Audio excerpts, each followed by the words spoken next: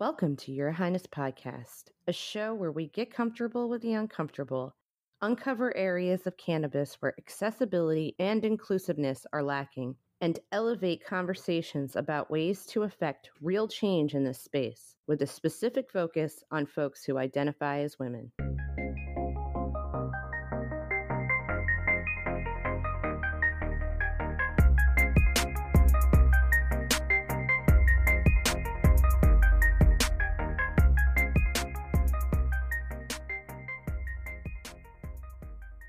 You're listening to Your Highness Podcast. I'm your host, Diana Crash, and today I'm joined by Catherine Radovan, the VP of Business Development and Strategy for Terra Vera. How are you doing today, Catherine? Hi, Diana. I'm doing well today. Thanks again for having me here. Anytime, because we're about to go into a topic that we really never discuss here, and I'm very excited about that. But before we start, we're going to begin, as we do with every episode, our segment that is recurring, and that is called Fave Pot, Fave Not Pot, where we each discuss our favorite cannabis-related item, movie, movement, book, whatever, and non-cannabis related item at the moment. So I'll start with my fave pot right now. I've been using this product for a long time, and my sciatic nerve has been on fire. I don't know what happened. I pinched it or I did something, but I always lean on this product, so I figured I'd mention it. It's Dr. Solomon's CBD Rich Valve Salve. It's a CBD rich salve. It's a 5-to-1, 5 CBD to 1 THC, and it has like a roller ball, so you can just kind of roll it on your back without making a mess. And I love it. So yeah, that's my fave pot right now. What's your fave pot, Catherine?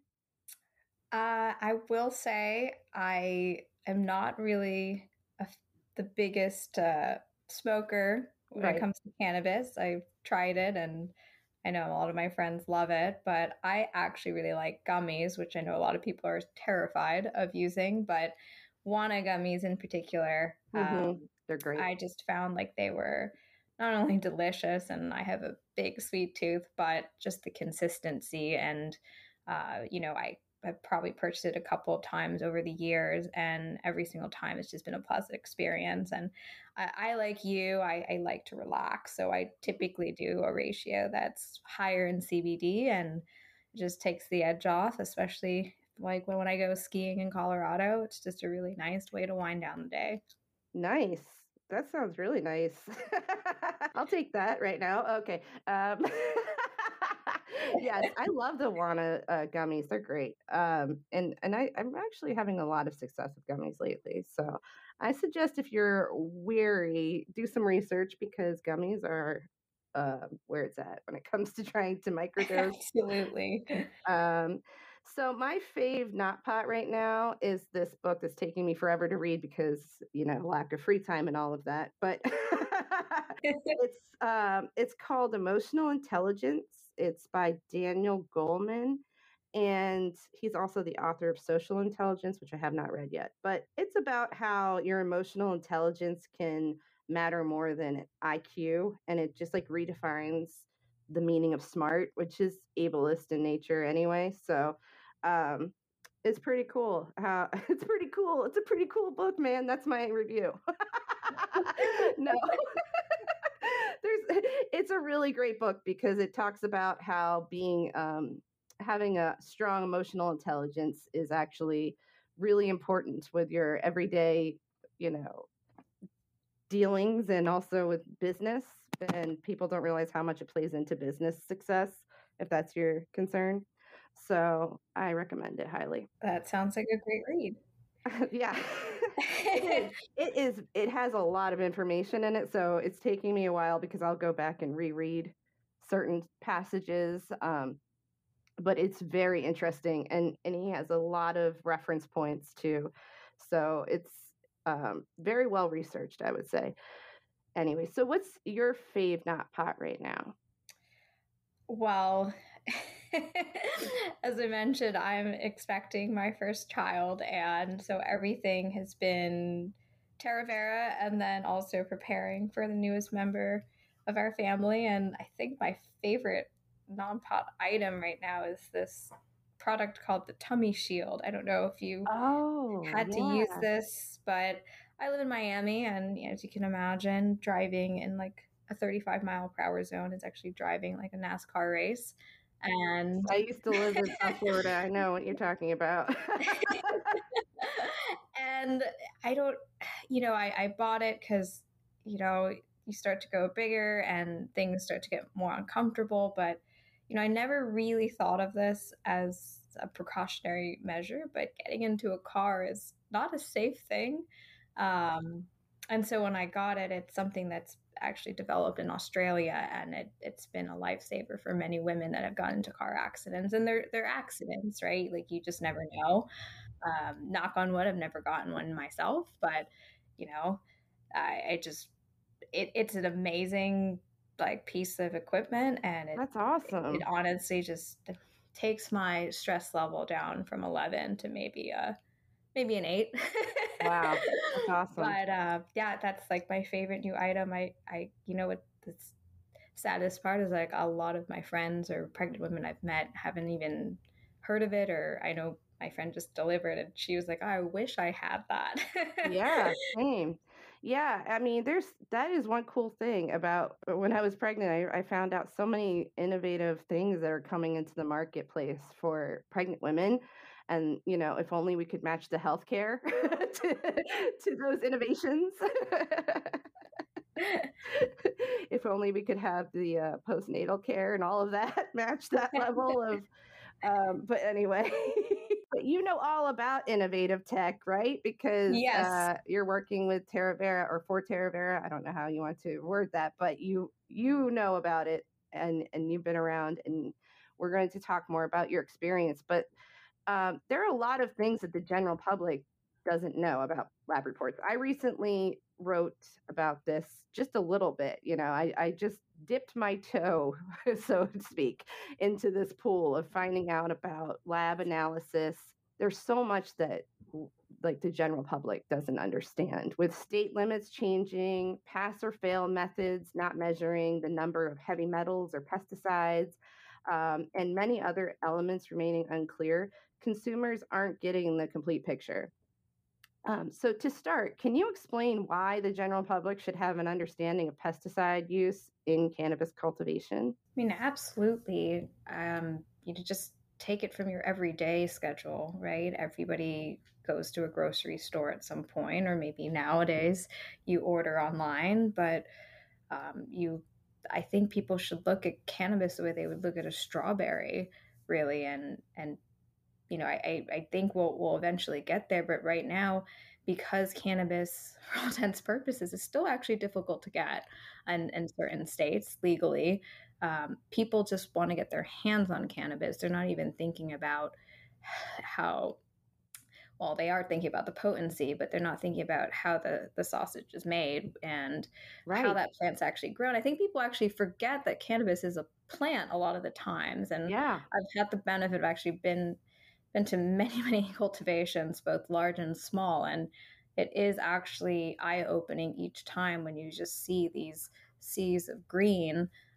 Because when you think of cannabis, you think of a gummy, or you think of its dried form in a bowl, but you don't actually think of it as something that was like a little clone or a seed that sprouted into a plant that got harvested, as with any sort of crop that you would see in a supermarket. So Hmm. I think just getting past that mental block that cannabis is actually a plant that's grown. It's also susceptible to the same diseases you would think of for coffee or wine. And that's just something, again, I grew an appreciation for that, having spoken to a lot of growers, as a lot of these folks have horticultural backgrounds in different crops. And, a lot of people say, well, cannabis is really, really resilient. Sure. But if you ask any grower as to what genetics in their garden, they could tell you, it's this, but there's still no way to actually trace those genetics. And I'm sure you know that people have crossed so many breeds, and things have been taken over state lines, and you could call something blue diesel in one state, you go to the state like next door, and it, genetically is probably a little different. So just like those inconsistencies, I mean, people people just aren't aware of how sophisticated cannabis is, and actually how sophisticated the process of growing cannabis has become. And right now, once you get over the accessibility part, I think people need to be thinking, okay, how did this little piece of flower actually get grown, and what was done in the process? And like I said, there's so many operators out there, very few brand names. Like, as much as you and I probably are at the forefront of speaking to people in the industry, but if you ask your average consumer, they're not really aware of the biggest brand names. Most people don't know what a multi-state operator is, so you're not getting the same brand recognition as you would, um, like regular way beverages like Coca-Cola or even beers for that matter. Um, so it's just not on people's minds. That's kind of, in a nutshell, is that we're still kind of coming off of the black market mentality, and that this is actually something that people are using more regularly rather than as something that should be seen as illicit. And once we kind of get over that mentality, I think people start paying attention to the quality Right. of their cannabis, which, again, it's something I didn't have an appreciation for until I got into the industry in 2015, and then even more so having left kind of the operator side of cannabis to a provider, a service provider, and what is now Terravera. Right. I mean, what you pointed out is so relevant. The accessibility side, we're also focused on the accessibility of our medicine that, the rest of it seems like, well, do we really have to worry about it? It's a plant, it's natural. I've heard these things and Yeah. I might have thought them in some way in the past. But when you really think about it, like you said, a strawberry, right? Like my one friend is very concerned with, well, everyone should be, right? But she has one of those pesticide scanners, right? And she will do these videos where she'll scan the organic strawberries and they're off the charts with pesticides. It's Yeah. like people don't realize there are so many different elements that go into it. Like all the way down to what the lab technicians are wearing and how those clothes are sanitized. I mean, this all is relevant to what you're putting into your body, And um, while there are a lot of other unknowns that can affect these things, we have to be a little bit more vigilant about understanding the process. Like you said, the sausage being made, we have to understand that more. And talking to you is a definite way to do that. This is only just like a scratching the surface type of episode because there is so much to talk about. And um, luckily, you're making it accessible to us, to use that word again. I mean, and that is really important. So, can you talk about cultivation compliance when expanding into new states and what that means for lab reports? Because that was one of the biggest eye openers for me when I was doing research. Sure. I mean, the short answer is, because of the decentralization regulations across the various legal markets, I mean, cultivation compliance is disjointed.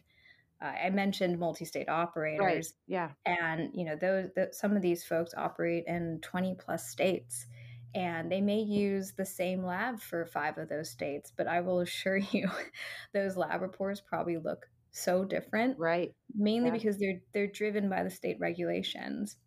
And you're probably aware of this. There are some states that are super lax and don't actually require much to get product on the shelf. Right. And Like a then you've pass got, or fail type of yeah, thing you got instead of, pass or fail, or the thresholds are really, really high. So most people pass.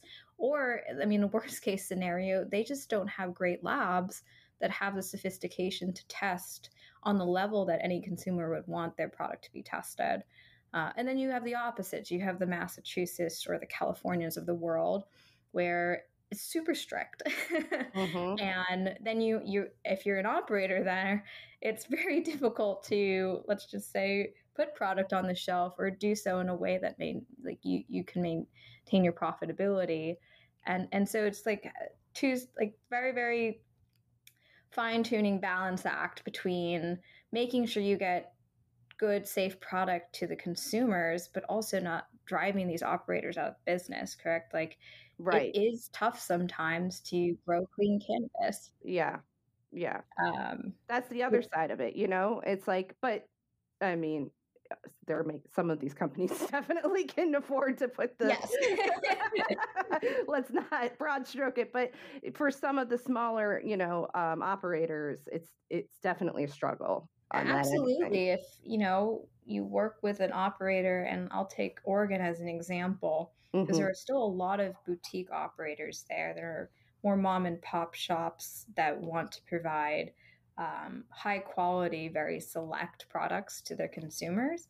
If they have a crop failure because, let's just say, a new staff member didn't know the protocol, and they lose a third of their crop to a testing failure, that's really detrimental to them. Hmm. Um, and those are the types of folks that we're thinking about. I mean, we look at the multi-state operators, but to your point, they've got a lot of budget bandwidth.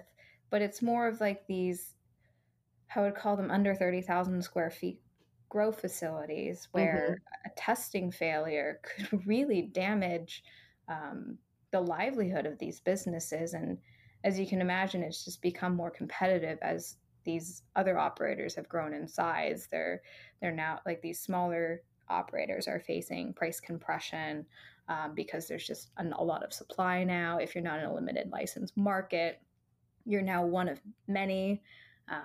It's become a green rush, and so we're seeing that if you could get to market with high quality, consistent product, you have an edge. But again, any good grower will tell you all it takes is for one person to not follow protocol, to take a very clean environment, and actually have a systemic issue with their grow, that it takes multiple harvests to eradicate, if that. Some people never actually Wow. tackle the problem. Wow. That is just, I mean, that's mind blowing. Really. I mean, because it's just their whole life, you Yeah. know? So talk about how Terra Vera plays a part in pesticide-free cannabis. Well, as you can imagine, myself and members of the Terravera team were intimately dealt with these challenges of growing clean and safe cannabis. Mhm. Our CTO also worked in highly regulated markets, in particular water treatment. And so I believe Terravera uniquely understands what both an executive and a grower's challenges will be on a day to day. And that allows us to really attack the problem at hand. I will tell you, executives want to make sure good products get to the market because, as you can imagine, building a brand is very difficult, but it's very easy to tarnish once you have a testing failure. For growers, same thing. They take a lot of pride in their grow and what they put out into the market, and one bad testing failure could really, mean the end of a career for some, which is really unfortunate. There are a lot of jobs where you can actually have a lot of do-overs. I think growers in that regard have a tough sell. You Yeah. don't want to ever be responsible for millions of dollars of lost product. Wow. And so, because we understand kind of this conundrum of how do you balance between doing the right thing, putting out good, clean product, but also maintaining the bottom line, I I think we kind of had that solution. And our biggest sell right now is that our technology is all natural. It's something that our bodies do naturally every single day. Let's say you get a cut, for instance. I mean, our bodies are naturally programmed to have an immune response to fight that infection. We create an antimicrobial within our bodies. Once the infection is fought, that same antimicrobial will go back to being just, benign products in your body. So your body doesn't get attacked. It's just the infection. Mhm. Similar thing with our system.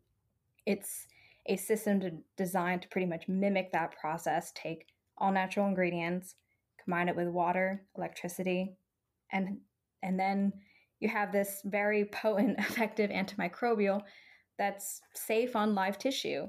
And Wow. that's kind of our selling point, is a lot of these pesticides that people are using, they're not really that safe for plants. They're really, really strong. And that was kind of our conundrum when developing this technology was it's very, very easy to kill off a pathogen, but it's very, very difficult to not kill off everything in the process. Yeah. So that was kind of what our team looked to develop, which was how do we create something that's effective at attacking, a cannabis grower's biggest threats, powdery mildew, botrytis, aspergillus, but also keeping the plants safe and also the actual staff. I mean, I don't know if you've ever stepped into a grow, but the last thing you want to see are people with respirators or a warning that you can't go back into a grow room after 24 hours. Right.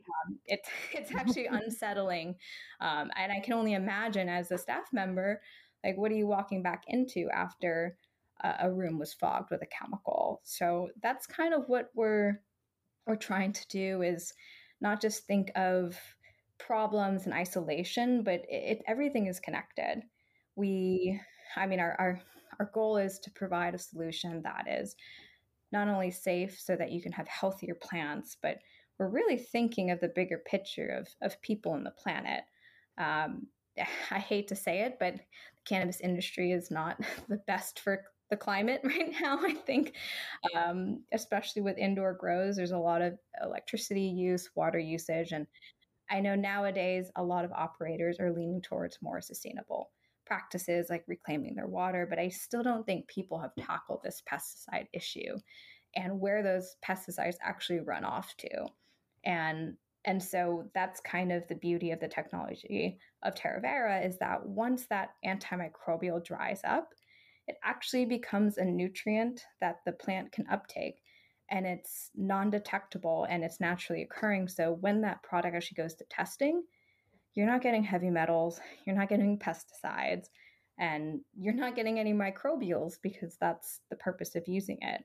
Um, and really, what Terravera is really versatile in is that it can not only be used on live plants, you can use it post harvest, you can use it on your surfaces and tools. It is very, very versatile in that regard. Um, but like I said, it's it's a very potent antimicrobial, but it does have a short life in that it degrades back into all natural ingredients. And it's just something that we view as a more sustainable way of treating plants. And it's not just for remediation. Actually, we prefer people use it as a preventative measure, kind of like the way I use my tummy shield. Right. I'm not waiting for the problem to occur to be reactive. I actually would prefer never to have the problem, but I'm armed. For Right. instance, in the event that a pathogen breaks out, that I have Terravera, and I've been using Terravera. That's awesome. And so, how can the cannabis community best support you and Terravera? Like both things, and separately.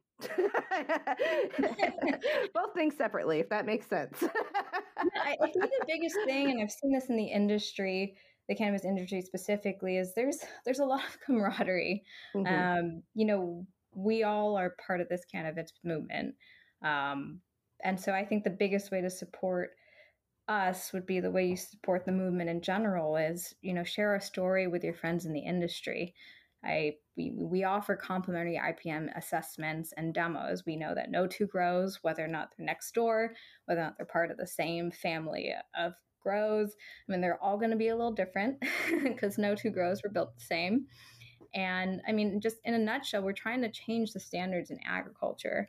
So for us, it's, what better way to start with making cannabis safer and more enjoyable for consumers? We really love the people that are in the industry, the consumers. I mean, we're really changing what the next decade is going to look like for medicine. You mentioned that you use it to help you, Right. and that's kind of what drives the Terravera team, is that we all know somebody that's been afflicted with some sort of ailment, and in some way, shape, or form, cannabis has helped them. Humans, they need it. We all have problems, right? But just with like any sort of medicine Yeah.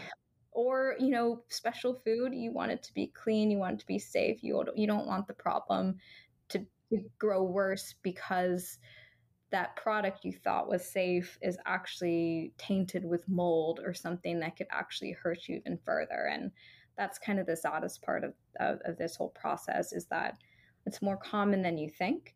And, I just don't think that cannabis businesses have a lot of good options right now, not the way other agricultural companies do. And that's kind of what TerraVera is trying to bring to the table, is give that optionality that, to this date, I mean, I haven't seen anything like it.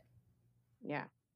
I haven't heard of anything like it. And I mean, I don't work in tech, so I don't see anything really like that, but that is amazing. And I can't wait to get a chance to see it in real life and at some point. So I really would love to have you come back at any time to talk about this topic further, because it's bigger than cannabis, and it's something that needs to be ongoing and much more nuanced, but than we've included today. But I think this is a really great starter conversation. And I think that we touched on some really important points. And I'm really very happy that you joined us today. So thank you for that, Catherine. And please do come back anytime. Thank you for having me. So until next time, stay high and beautiful. Bye. Thanks for listening. You can find us on Instagram at Your Highness Podcast, or on Twitter at Highness Podcast.